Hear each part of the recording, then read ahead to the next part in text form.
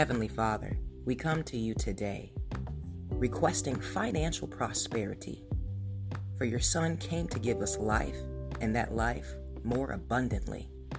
So please bless us according to your riches and glory in Christ Jesus. Please break the bonds of the world system that would provoke calamity in our life. Break every curse of poverty and financial enslavement. In Jesus' name, we set ablaze any wicked spirit that were to enslave our financial blessings. Please grant us divine possibilities and increase us in wisdom.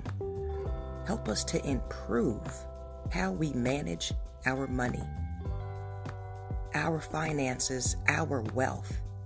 Our divine inheritance is in your hands, Lord. So we're trusting you for a divine breakthrough. Help us to be prosperous in everything we do. Please forgive us of our many sins and teach us how to trust you with the little, knowing that you can make it a lot. All these things I say in Jesus' mighty name.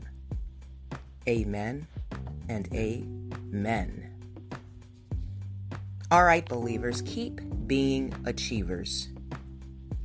Look for ways that you can sow into the kingdom today, because the way that our God works is we must first plant seeds in order for there to be a manifold return.